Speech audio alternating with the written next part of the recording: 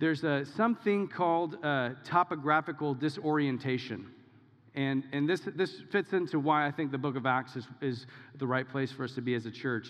I've talked about this, I think, maybe once upon a time in a message, but good luck or congratulations if you remember that. But it's developmental topographical disorientation is something that people have. It's something that people experience. It's a very slim percentage of the population experience this particular disorientation. Some people experience this. And what that really means is that people don't have their brains, the way that their brains have developed has not allowed them to map the world around them. And so there's a story of a gal when she was just a little kid. She went, she was playing with her friends down the street, and all of a sudden she looked up and she had no idea where she was or how to find her way back home. And she eventually kind of like somebody found her and brought her home, and she didn't tell her mom about that. And that went on for years and years and years until one point her brother called her in a situation where she needed to take him to the hospital. She got lost on the way to his house. And she had to come clean with the fact that she couldn't figure out where she was a lot of the time. And I just feel like that would be so scary, right? That would be such a heavy, weighty thing to just all of a sudden be able to look up and you're like, I don't know where I am. And I don't know how to get to where I'm supposed to go. I don't know where I've come from. And there's a sense of grounding that happens when you know where you are, right? If ever I'm traveling, I'm the kind of person who wants to look at my map and see kind of where am I relative to everything else, because it'll help me have a sense of where I am, where I've come from, and where I'm going. And so there is this helpfulness of being grounded and knowing where we are.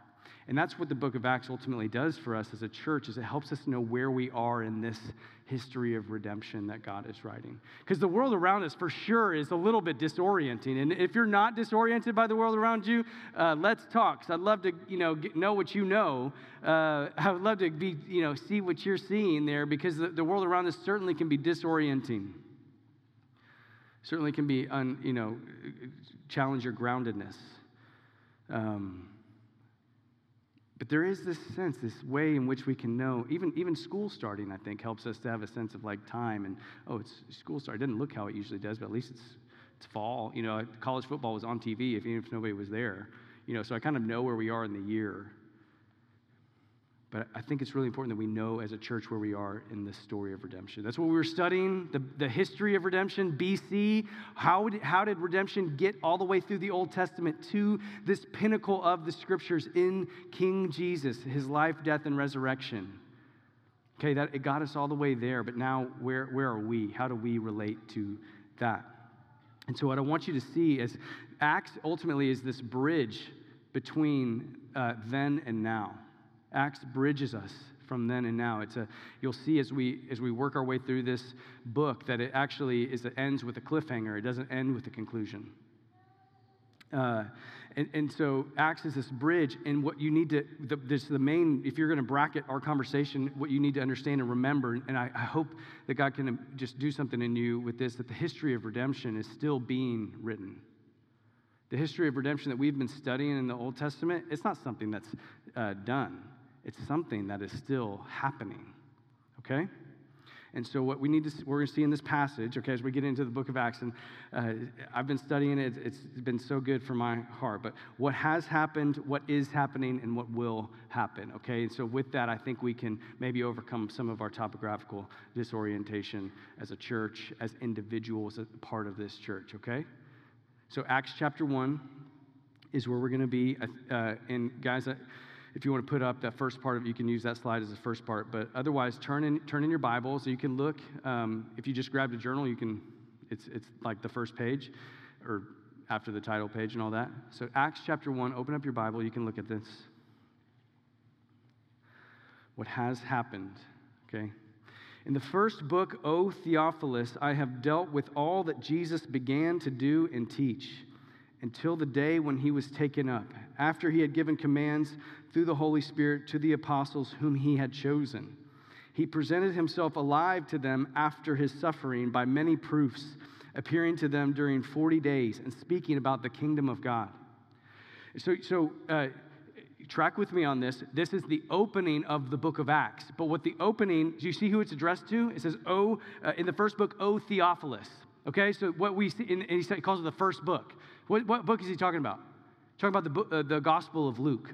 So Luke is actually a two-part set. It's not just, it's weird.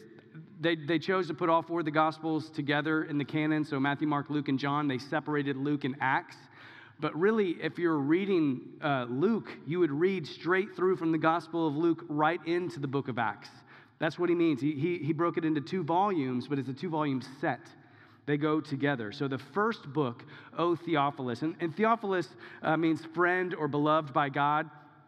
And so there is a sense in which, like, you can hear this. He's writing to this guy who's beloved by God, which I think a lot of us actually just don't really believe that we are. So it would be kind of sweet if that was our name, and it kind of just butted up against us every single day. Maybe I just want to change my name sometimes to Theophilus. Maybe it'll help me believe it. But Theophilus is, you can see in the opening of Luke, it's not just some generic name. It's not symbolic. There's actually somebody who is Theophilus that he's writing to, and this is a guy who has dealt with a lot, who is dealing with a lot of challenges to his faith. Because even in the starting out the book of Luke, what he's telling what Luke is telling Theophilus is, hey, I want you to be certain about this stuff. You need some certainty because you're going to bet your life on this. And so I want you to be sure about what it is that you believe. And so he's writing to him. He wrote the book so he could be confident, and now he's continuing to write this book. And so he said in the first book, he dealt with all that Jesus began to do and teach, which is just such an interesting way of saying that. And what I find really interesting about this first section of Acts is that it actually overlaps with Luke 24. So at the end of Luke 24, in the beginning of Acts 1, you have about a 40-day period that gets covered twice. So if something's getting covered twice, it's like, hey, this is kind of an important deal. So I want to lean into that. And so he's covering this section twice, and he sums it up in, here where he talks about all that Jesus began to do and teach. And I just want to review briefly with you what Jesus began to do and teach. Okay, because this is actually a really critical part of understanding where you fit into the history of redemption. Not just what it is. It's neat. There's plenty of seminary students who can tell you all the ins and outs of church history and the history of redemption and all that. And you know what? There's a decent number of them whose hearts are completely dead. This is like the secret, dark underbelly of seminary is that there's a lot of people in there who are not actually Christians. Scary. You can know a ton and not actually believe it. So what did Jesus begin to do and teach? And so I'm just gonna read to you from Luke 24. Listen, this is where so Luke 24 again is ending this first book, and now he's beginning the second book, and he's bridging here from what Jesus began to do and teach to what Jesus will continue to do and teach. But what did he do and teach? This is Luke 24, verse 44. We don't have it on the screen, so just listen. This is Jesus with his disciples right before he ascends, okay? It says, "Then he said to them, 'These are my words that I spoke with you while I was still with you, that everything written about me in the law of Moses and the prophets and the Psalms must be fulfilled.'" That's what we just got done talking about for like 12 weeks, is how Jesus was dead set on everybody understanding the Old Testament was about me. Then he opened their minds to understand the scriptures. And he said to them, "Thus it was written that the Christ should suffer and on the third day rise from the dead." So he's saying all of the Old Testament, all of it was written talking about my suffering and resurrection. Okay, so if you're reading the Old Testament, as you're engaging with the Old Testament, just understanding the scriptures, what are we keying in on? Jesus keys in on this one thing: I came to suffer and die and be resurrected. And the way that I've been thinking about that this week is, vaccines are there's a lot of conversation about vaccines right now because we want a vaccine for COVID-19. And I do. I want that vaccine, and I want to get it into everybody's hands. But there's something that I was thinking about it's even more urgent. Something would be, it's not more urgent. There's hundreds of thousands of people who are dealing with this. But another, it's not a vaccine. There's something called an antivenom. What do you use an antivenom for? It counteracts venom from a snake, right? And so if you're around me for 15 minutes, you'll probably learn I really don't like snakes. I really don't like snakes. And snake bites, like 20,000 people die of snake bites every year. Actually, 100,000 people die of snake bites every year. Just sub-Saharan Africa is 20,000 people. So 100,000 people a year are dying from snake bites, which is pretty serious, guys. That's a lot of people, okay? And so what you need in that is antivenom, okay? And that's actually how I've been thinking about Jesus' life, death, and resurrection in a lot of ways this week as it relates to the book of Acts. And you'll see why. But what Jesus did in his suffering and in his resurrection is that he created this antivenom.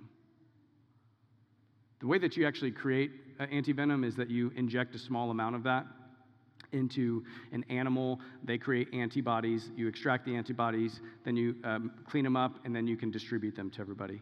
What Jesus did is slightly different, though. He didn't just take a small amount of the venom. He took all the venom. And so you need to hear that today.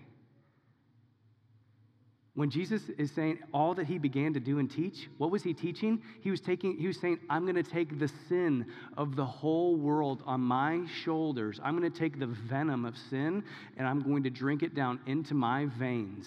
I'm going to let it crush me, kill me, and then I'm going to overcome that and resurrect from the dead. And I'm going to create in the gospel of Jesus an antivenom for the venom that we all have running through our veins already. We are born with a venom in our veins.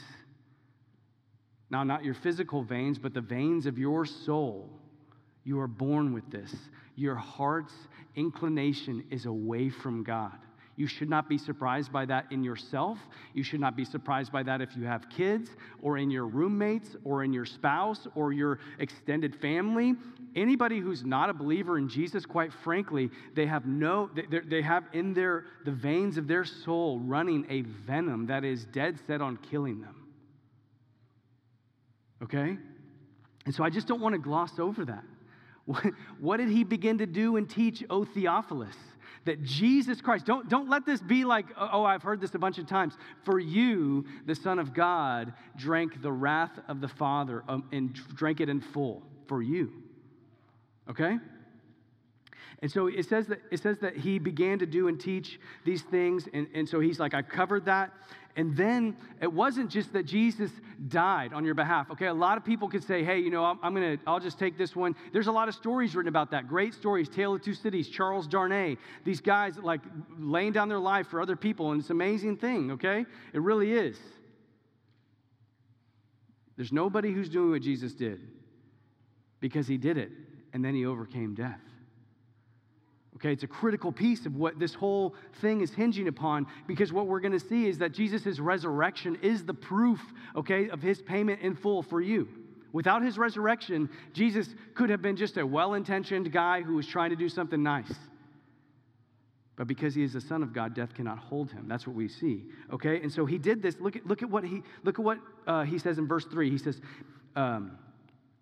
he began to do and teach these things until the day that he was taken up after he had given commands through the Holy Spirit to the apostles whom he had chosen. And then he says this, he says he presented himself alive to them after his suffering by many proofs. He presented himself alive to them after his suffering by many proofs. What an interesting, he didn't say, and he presented himself alive and then we're moving on. By many proofs. And so I'm wondering if there's any part of you that's ever just doubted the fact that Jesus actually came back from the dead. Just be honest in your seat. If you don't have to raise your hand or anything.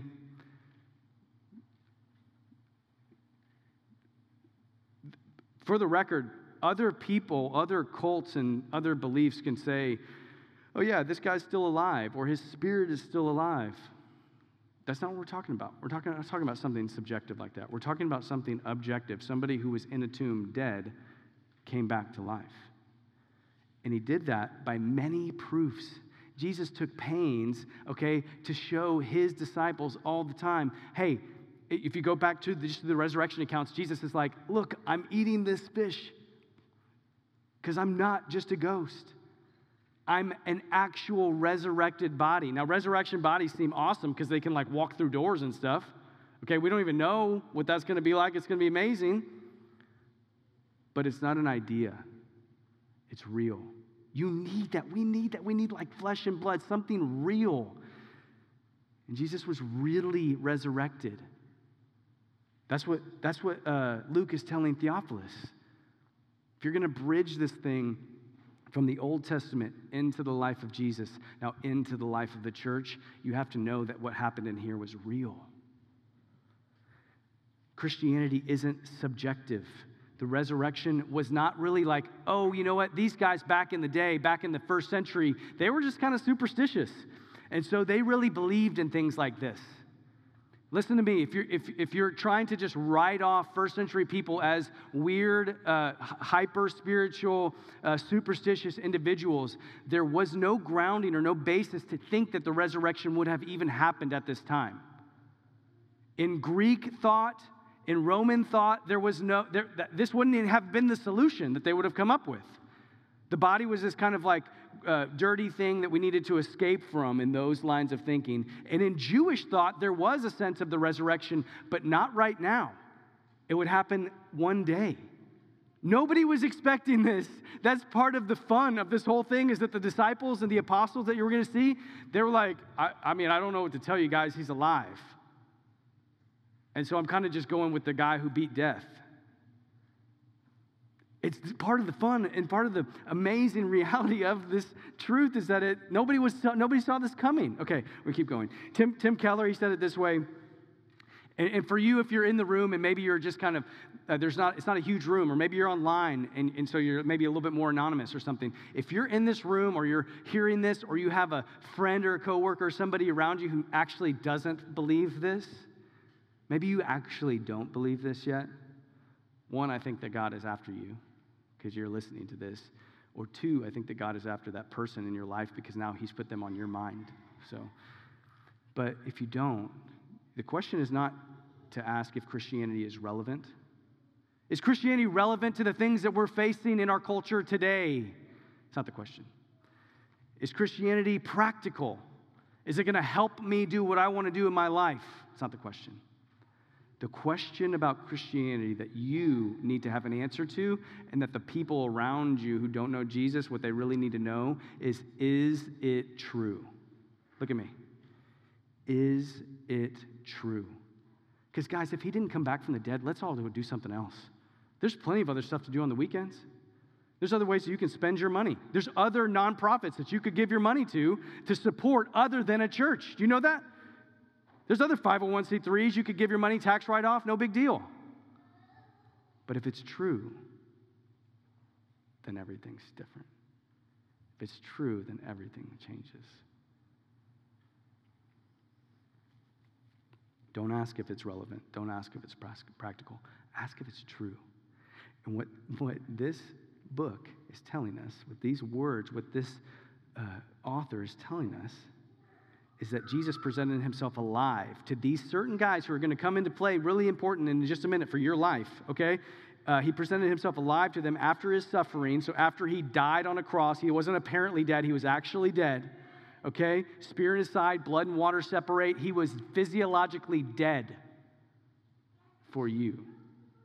In a tomb, 3 days, came out. That's what we're saying. He presented himself alive, appearing to them 40 days and speaking to them about the kingdom of God. And oh man, if I could have just been in the room to listen to Jesus talk about the kingdom of God. The king talking about his kingdom. Man, that would be rich. Keep going. It says, and while staying with them, he ordered them not to depart from Jerusalem, but to wait for the promise of the Father, which he said, you heard from me, for John baptized with water, but you will be baptized with the Holy Spirit not many days from now. Not many days from now. Do you see that? So Jesus is kind of bringing them up to speed here. He's helping them figure out where they fit now in this context of the history of redemption. Hey, where is your life in this history, okay? And just a quick side note on this, history progressing towards something is a uniquely Christian idea that secularism has totally ripped off. Okay? Being progressive is the Scripture's idea. Most Eastern religions, most other worldviews actually have a cyclical view of time. They don't have a linear progression of time. This is uniquely Christian to say that we're on our way somewhere. You know where you fit in this? You're not just this round of the universe happening. Your life fits into a very particular place. Your life that you're living right now. And he says something's going to happen, and it's going to happen soon. Okay, so it's like kind of very pre-Christmas, moments you feeling, like have you ever just been waiting for when was the last time you were waiting for something really with like a lot of excitement? It's been like, I don't know, the easiest one for me is my wedding day where I'm like, I'm 100% ready for this day. I thought, turns out I was like really, personally ill-equipped for everything, but God's been gracious and my wife is nice. But still, like he's telling them, I'm talking to you about the kingdom of God, and I want you to stay put.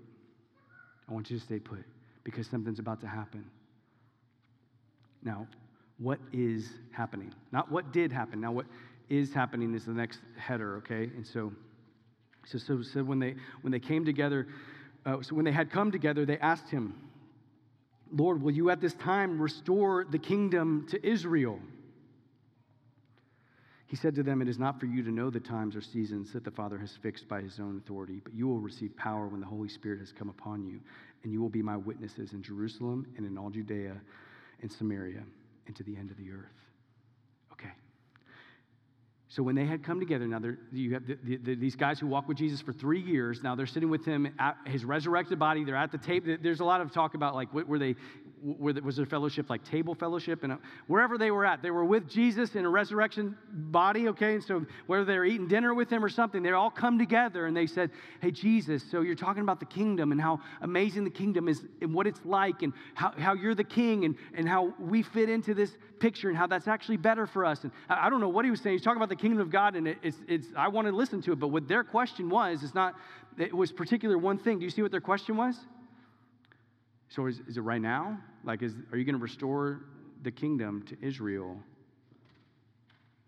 right now, at this time? And I think this is like the biblical equivalent to like your kids in the back seat asking, are we there yet? Which comes just so naturally, like it's so baked into us. And I'm like, so if you don't have kids, just know that is a very real thing. It's like but even if you don't have kids, if you're single, you know this sense. You know this place where you're like, is this time? Is it time yet? I'm ready for this. Okay, are we there yet? And this is the biblical equivalent of, are we there yet? And I've heard it said that never has there been so much theological error packed into one sentence. Okay, I've heard it said that way because their question seems so distorted and not the right question to ask. I don't give them as hard of a time about their question, but if there's a way of reading this where you would see the question they're asking is, will God restore the kingdom to Israel? They were thinking in a political realm, primarily in this space, to ask that question. They were thinking in a national realm. The kingdom to Israel. Is Israel going to get to be in its special place now?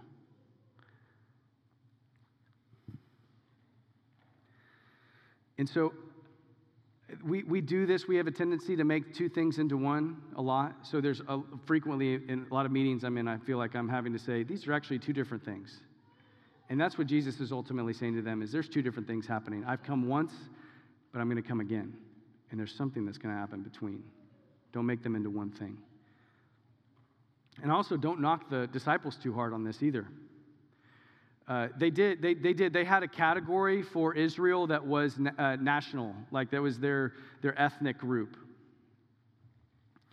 And They don't really know what they're about to get into. Jesus is going to let them know what they're about to get into, but for all they know, they're just thinking about the nation of Israel. And so they're wondering, Jesus, you've come back from the dead. Is this going to happen now? But I don't knock them too hard, because what is baked into their question is a desire for something. I think a desire that has, in our situation, been really dampened a lot. Do you long for Jesus to restore the kingdom to whatever he's going to restore it to bring the kingdom back? Is that the longing of your soul? Would you, with the disciples, say, is it going to happen now? Or is there something else in your world, in your life, that you have a milestone, you have a marker? Man, I would love for Jesus to come back. Maybe after I get this house that we're saving up to be able to live in this neighborhood, or maybe after I can have this relationship pan out, or maybe somewhere along the way, is there some milestone that you would say, I'd love for Jesus to come back after this? See, that's why I don't knock these disciples too hard, is because they knew for certain that when Jesus would restore the kingdom, whatever that meant, it was going to be good. It's going to be good. So wherever there is seeping into your heart, maybe some sense that all the promises of the Bible seem nice, but we'll take those as a consolation to dying. Okay, great. I know we're going to die, but I'll kind of like have that out there as an abstract hope that I can lean on. That's not how the Bible talks about our hope. It talks about our hope of Jesus restoring the kingdom, whatever that looks like for these disciples, as better than anything you could ever imagine. Better than anything you could ever imagine. And so I just want to challenge you, if there's something in this life that you feel like you could pursue and attain that would be better than Jesus is restoring to the kingdom, I have that, guys. I want to give my little girls really good things. I want to see them flourish. I want to, for the love, go to Kauai and stay there as long as possible. But all those things are really silly compared to Jesus restoring the kingdom. Maybe the Spirit would just convince you of that this morning a little bit. Okay, so they asked this question, is this happening now? Are we there yet? Jesus' response, look at his response. He said to them, it is not for you to know times or seasons that the Father has fixed by his own authority. The effect of this is know and stop asking. We're not there yet. It's not happening now, and stop asking, because that's not what you need to be concerned about. Because Jesus is going to give them something they need to be concerned about. Listen, verse 8. The resurrection, so verse 8, we'll read it, but you will receive power. So it is not for you to know times. It is for you to do something else. It's not for you, apostles of Jesus, disciples. Apostles just means sent ones, okay? So it's these very particularly commissioned, sent disciples of Jesus. Apostles, you don't need to know when it's going to happen. You need to know something else. And so the but that comes in verse 8, you should lean into, okay? So it's not that. It's not, hey, and people do this still. There's like billboards. It's like, hey, May 11th, 2021 is, it's all going down.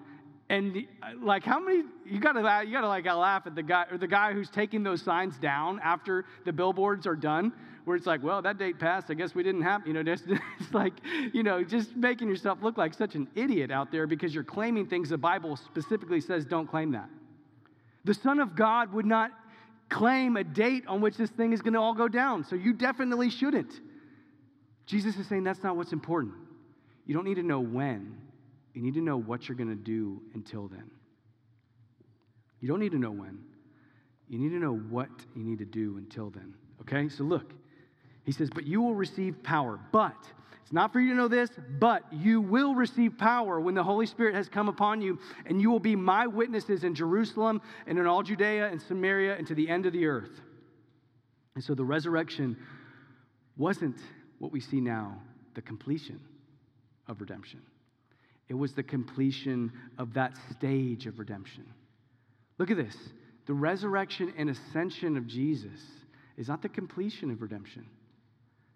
Redemption being this ransoming, this buying back, this rescuing of your soul, which is pretty real, okay? We all want to just kind of hang out as if life's going to last forever. I was talking to my neighbor. Hey man, what do you have going on this weekend? I'm going to a funeral and then to the lake. I'm like, whoa, just like what a whiplash of like, hey, I'm going to go to a funeral and bury somebody, and then I'm going to go play at the lake and hopefully just be able to have fun. I think most of us, if we could just skip the funeral, we'd just go to the lake. Funerals are coming, so we got to know the answers to these questions now. It's imperative, okay? And so the resurrection wasn't the completion of redemption. Don't act like redemption is something frivolous or not relevant to you. It's relevant to your life.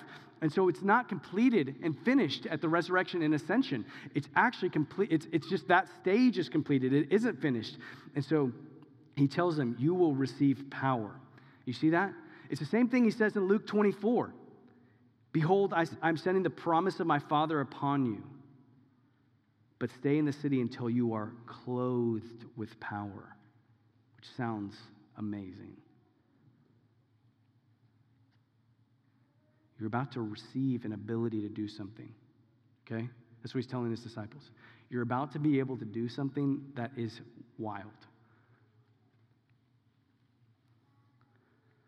There's like so many fun illustrations. I'm, for the sake of time, just pressing on, okay? And so Luke 24 says you're going to be clothed in it. It's going to come upon you. So baked into this is that the power is not in you. And I could spend an hour telling you how the world is trying to get you to believe that the power is in you. You got this, okay? But that is not what the Bible is saying. The Bible is saying the power to fulfill what you are made to do as a human being is actually coming upon you. For these guys, they're going to be clothed in it. And what is it that they're going to be clothed in? The power from where? The Holy Spirit. This is God's power coming upon them to do what? You will receive power when the Holy Spirit has come upon you. So your first thing you get from Jesus, okay, you got this power coming. It's not just to just go do whatever you want to do. It's for a reason. It's a tool. It's a gift. It's an enablement to be able to do something. To be Jesus' witnesses. Do you see that? You will receive power from the Holy Spirit as He come upon you. You will be my witnesses in Jerusalem and all Judea and to the end of the earth. Okay, so they're going to be witnesses for Jesus of His life, death, and resurrection, to the authenticity of it, to the reality of it. Is there anybody better positioned to do this? There's not. These individuals walked with Jesus. They ate meals with Him after He was resurrected. They need to be able to attest this, but the weight of it, the heaviness of it, the enablement of the Holy Spirit to do it, it's going to be effective, and it's going to be effective where? To the ends of the earth. So the need for the power, and just so you know, Acts, we're going to see this start in Jerusalem and it's going to end in Rome. And what happens when you get to Rome is basically you've gotten this news into the bloodstream in such a way that it's about to just go. Okay? There's no internet then. There was no global interconnected flow of information at that point. It was going to be person to person. And these are going to be the guys that start it. These are the guys who got us in this room. But if there was, even if the internet was existent then, these are not the guys to execute this plan. Do you realize that? I've heard it said that there's never been a more important assignment given to a less qualified group of people. Never has there been a more important assignment given to a less qualified group of people. These are not your A-team influencers, elite guys who are going to be able to, I got this media group, I can kind of pump it in there. And that's not who Jesus chose. And I think maybe just to reveal the only means by which it's actually going to be accomplished, which is His Spirit. And here's the question. We're going to land this thing soon, but my question that I've wrestled with, so you can see now that what has happened is Jesus' life, death, and resurrection. What is happening is that news is now being moved into the hearts of people globally to create a global community of people that are belonging to God, okay? This is the plan that has been talked about all throughout the Old Testament. But like what I have been wrestling with is that every message that I see on this text, everything I've read on this text will just it will tell you to take this and read it for you. Okay, guys, so you see that? The Holy Spirit's going to come on you, and you're going to be witnesses. And I agree with that message really in so many ways, but literally I've just been searching for something here because what I know is that term witnesses is not actually for you. This is interesting. That's not for you. That's not for you to, you can't do what they did. Okay? And I know that because Peter, when he goes to replace Judas, okay, so Judas, who betrayed Jesus, he ends up committing suicide, and then, so he's out of the equation, and they replace him, and Peter says, well, we need somebody who has been around this whole time. We need somebody who walked with Jesus this whole time, just not one of the 12. And so they replace him with Matthias. So this witnesses piece is not actually for you. That's what I've been wrestling with. Is it just these 12 guys? What does it mean for us? What does it mean for you? For real, because you got to know, what is the Bible telling me my life is all about? What is the Bible telling me that I need to do with my life? Because if you just make up your own answer for that, you're not in a good space, okay? We need to know what the Scriptures want you to do now with this information that has redefined who you are as a person. That's what the gospel has done. The life, death, and resurrection has redefined who you are. You're no longer an enemy of God. You're a child of God. You're no longer destitute. You're rich. You're no longer an orphan, you're adopted. It's redefined who you are, so what are you supposed to do now? And so what you need to see is the apostles played a crucial role in this phase of redemptive history, a crucial role in launching the mission of the church, okay? Which, for the record, is just God's called out community, okay? It's not an institution as much as it is a people that he's called out, okay? But they didn't play the only role. Listen to me. I know we'll be done soon, but the apostles, the one that Jesus, he says, you guys, you. And I think he's speaking specifically to these men, because in a second we're going to see these angels talking to men of Galilee. These guys had a particular role to play in the history of redemption, but they didn't have the only role to play. I really wrestled with this, because I can't just stand up here and tell you, oh, read this for you, and then we'll see you next week. We needed witnesses who actually saw it. We needed witnesses who could bear testimony to the fact that this happened. And what happens from there is that you become witnesses of their witness. What your purpose is, what your mission is, where you fit in the history of redemption now is that you bear witness to their witness. And here's what it looks like. Because what happened is that these 12 guys, they actually did. They started bearing witness. They started testifying to the truth of the resurrection. The Holy Spirit did come on them in power. And they were preaching, and they were doing miracles. They were doing things that was attesting to the truth of what they were saying. But here's what's crazy, is that it didn't stop with them. It didn't stop with them. Lock in with me and we're going to be done. Acts chapter 6, verses 8 through 10, it says, and Stephen's not one of the 12. Stephen, full of grace and power, was doing great wonders and signs among the people. Listen to that. Stephen, not one of the apostles, was doing great wonders and signs among the people. He was full of grace and what? Power. Okay? And then some of those who belonged to the synagogue of the freedmen, so some of these other folks, they rose up and disputed with Stephen, but they could not withstand the wisdom and the spirit with which he was speaking. Okay, so you might not think this is a big deal. Maybe you can say, oh yeah, I'm a witness of Jesus, but you weren't there. These guys were there. They saw it. And what's happening is their witness is now becoming what we attest to, what we witness about. Stephen is saying, hey, this is what the truth is, and he's filled with God's Spirit and power. Stephen was not one of the 12. He was one who believed their witness and became a Spirit-empowered witness. Okay, that's what your mission is. That's what your purpose is. If you are in Christ, if you have believed the witness of these apostles, then now you become a Spirit-empowered witness. Acts chapter 11, this is even crazier, okay? If you want to know how we got in this room, this is even crazier. Now, those who were scattered, this is Acts chapter 11, those who were scattered because of the persecution that arose over Stephen, the guy who I just mentioned who got stoned, he got killed for bearing witness about Jesus, traveled as far as Phoenicia and Cyprus and Antioch, speaking the word to no one except Jews. Okay, so here's a problem. You're going to have this big Jewish-Gentile divide. Okay, but these Jews, so far the gospel's only getting to Jews. But here's the thing, verse 20 says this, track with me. But there were some of them, men of Cyprus and Cyrene, who on coming to Antioch spoke to the Hellenists also, preaching the Lord Jesus. There were some guys, some people, some men and women who heard the news of the gospel, and they just started telling people. In verse 21 of Acts chapter 11 says, "And the hand of the Lord was with them, and a great number who believed turned to the Lord."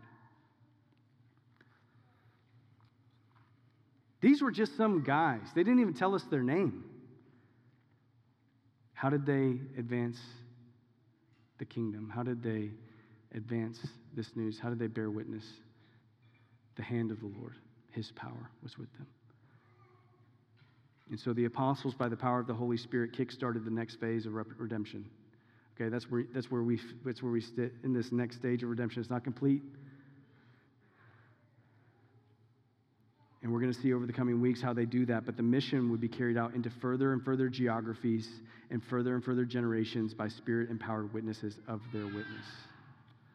Spirit-empowered witnesses of their witness.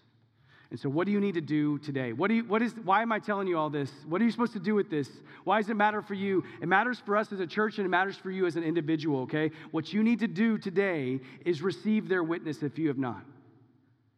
Or maybe you've just grown kind of bored with their witness. Maybe you have grown complacent with their witness. Maybe you have grown doubtful about their witness. But if you're in this room or you're hearing my voice, I'm trying to convince you with all of my heart, and maybe the Spirit would just do this for you to receive the witness of the apostles.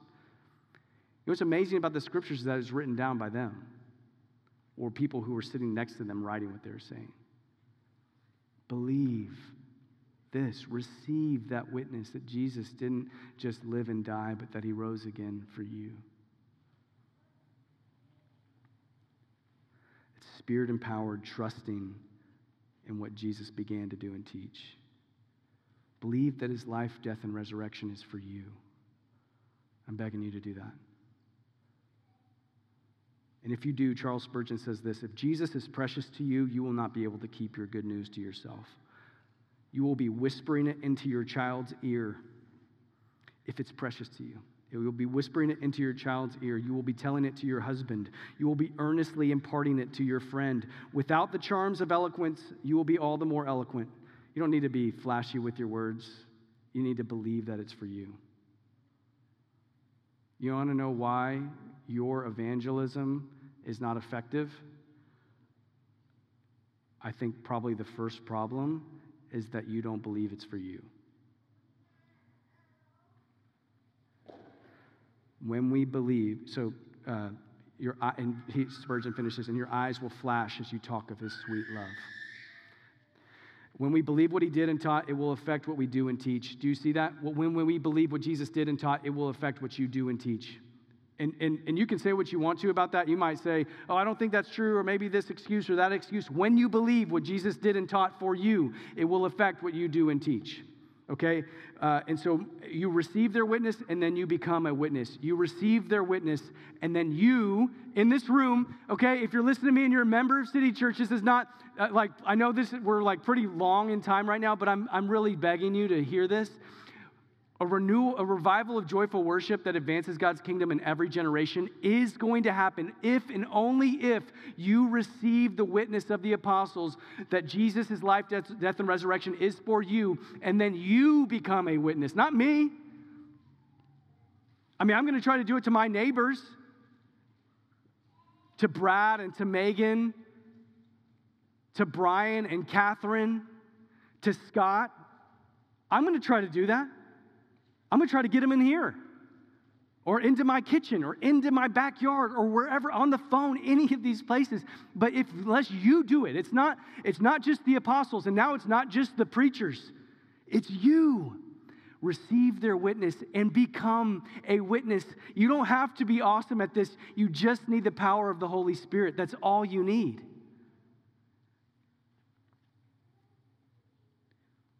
We are not witnesses in the same way that Acts uses that term, but we are witnesses of their witness. We are witnesses of what Jesus has finished on our behalf, on your behalf. We demonstrate and declare the truth of Jesus' life, death, and resurrection. Demonstrate it. Is Jesus' life, death, and resurrection affecting what you do? Like, is it changing are you doing something different than you would have done without that? That's demonstrating the gospel. Are you declaring it? How is his life, death, and resurrection coming out of your mouth? Okay. This has implications for your career. It doesn't mean that you don't have a really awesome career. It just means that's not the most awesome thing about you. It's not what your career is for. This has implications for your relationships with your neighbors, with your spouse, with your friends. It doesn't mean you don't have those relationships. It means that they're saturated with good news about the life, death, and resurrection of Jesus. It has implications for your parenting. It doesn't mean that you don't love your kids and give them great things and parent them to God's glory, but you are parenting them saturated with this good news of Jesus' life, death, and resurrection for you and for them. Do you see that? This has implications. This puts you into context. The story of redemption is not complete, and now it's being carried out by you. If our church believes that, if we do what this church did, which is respond to this crazy assignment with desperation for the Spirit, I have a lot of confidence about what's going to happen in the coming seasons. If we don't, then City Church will soon be no more. Or I hope it won't be. Because I don't want to be a part of a church, and you don't want to be a part of a church that doesn't see where we fit into the context of this history. You don't want to be a part of a church like that. Neither do I. But that's why I believe that Acts is the right place for us right now. And last thing I'm going to tell you, what will happen. So I told you what has happened, life, death, and resurrection of Jesus. What is happening, that news is being by the Holy Spirit sent out into the ends of the earth, okay? We at one point were the ends of that earth, for the record. And now it's continuing to go further and farther. But what will happen? Okay, what will happen? So, anti-venom. It was created in the cross and in the resurrection of Jesus. That was when this anti-venom was created. Jesus didn't ask them to develop it. He asked them to deliver it. That's what we're doing, delivering anti-venom. But one day, he's going to come back and there will be no more venom. One day, he will do away with the snake. He will be no more. And that's what he says at the end. And when he had said these things and they were looking on, he was lifted up and a cloud took him out of their sight. And while they were gazing into heaven as he went, behold, two men stood by them in robes and said, Men of Galilee, why do you stand looking into heaven? This Jesus who is taken up from you into heaven will come again in the same way as you saw him go into heaven. When he comes back, he's bringing heaven to earth with him. But he's coming back. This period of redemption, it won't last forever. He's coming back, and he's bringing heaven with him. Andrew, will you come up so we can sing in just a moment? And as we go to sing these songs, I'll tell you, part of my desire, my dream for these Sunday gatherings that we have is that they would be filled with Spirit-empowered preaching and singing. Listen to me on that. What are you coming here for? Is this where all of church happens? No. This is the rally point of the saints, where we would gather together and there would be Spirit-empowered fellowship, Spirit-empowered hospitality. People are being drawn in here. Even today, there are people visiting and coming into this gathering who might get to know Jesus more because of it. So we want that, and we want Spirit-empowered preaching and singing. And that's not just by Andrew or whoever's leading worship that day or whoever's preaching that day. Spirit-empowered singing by you. So would you join in that? Would you sing like that? We're going to cut the lights here in just a minute, so there's less barriers for you, so we can create a space, not to manipulate hearts, but so that we can create a space where you could sing and respond to this truth. As we do, I'm going to read you this. It's a hymn. It's not one we're going to sing, but it's the truth of the gospel packed into it, okay? And think about this as we get to sing. We're going to do now what we will do forever, okay? He took my sins and my sorrows. He made them his very own. He bore my burden to Calvary, and he suffered and died alone. When with the ransomed in glory his face I at last shall see, it will be my joy through the ages to sing of his love for me.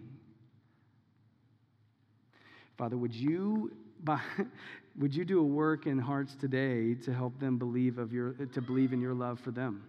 That Jesus of Nazareth, perfect, spotless, sinless, never once rejected you, never once rebelled against you, never had a thought, attitude, or action that countered you or was contrary to what you wanted. He never committed sexual sin. He was never jealous. He was never prideful. He never abused substances. He never doubted you. He died for us. And I pray that, would you do a work, Holy Spirit, just to convince us of that? Would you help us to be a people who know for certain as much as we can, that we know that we know that we know, that we'd have this experience like Martin Lloyd-Jones talked about, where we're little kids swept up by our fathers who look us in the eye and says, I love you, you are mine. Would you do that for this community of people? Would you do it in this season? And then, God, would you use us? Would you make us Spirit-empowered witnesses to the witness of these apostles, the men that you walked with Jesus, who carried the news to us, who laid down their life to get us that news? Would you do that? So would you help us to sing about it now? It's in Jesus' name we pray.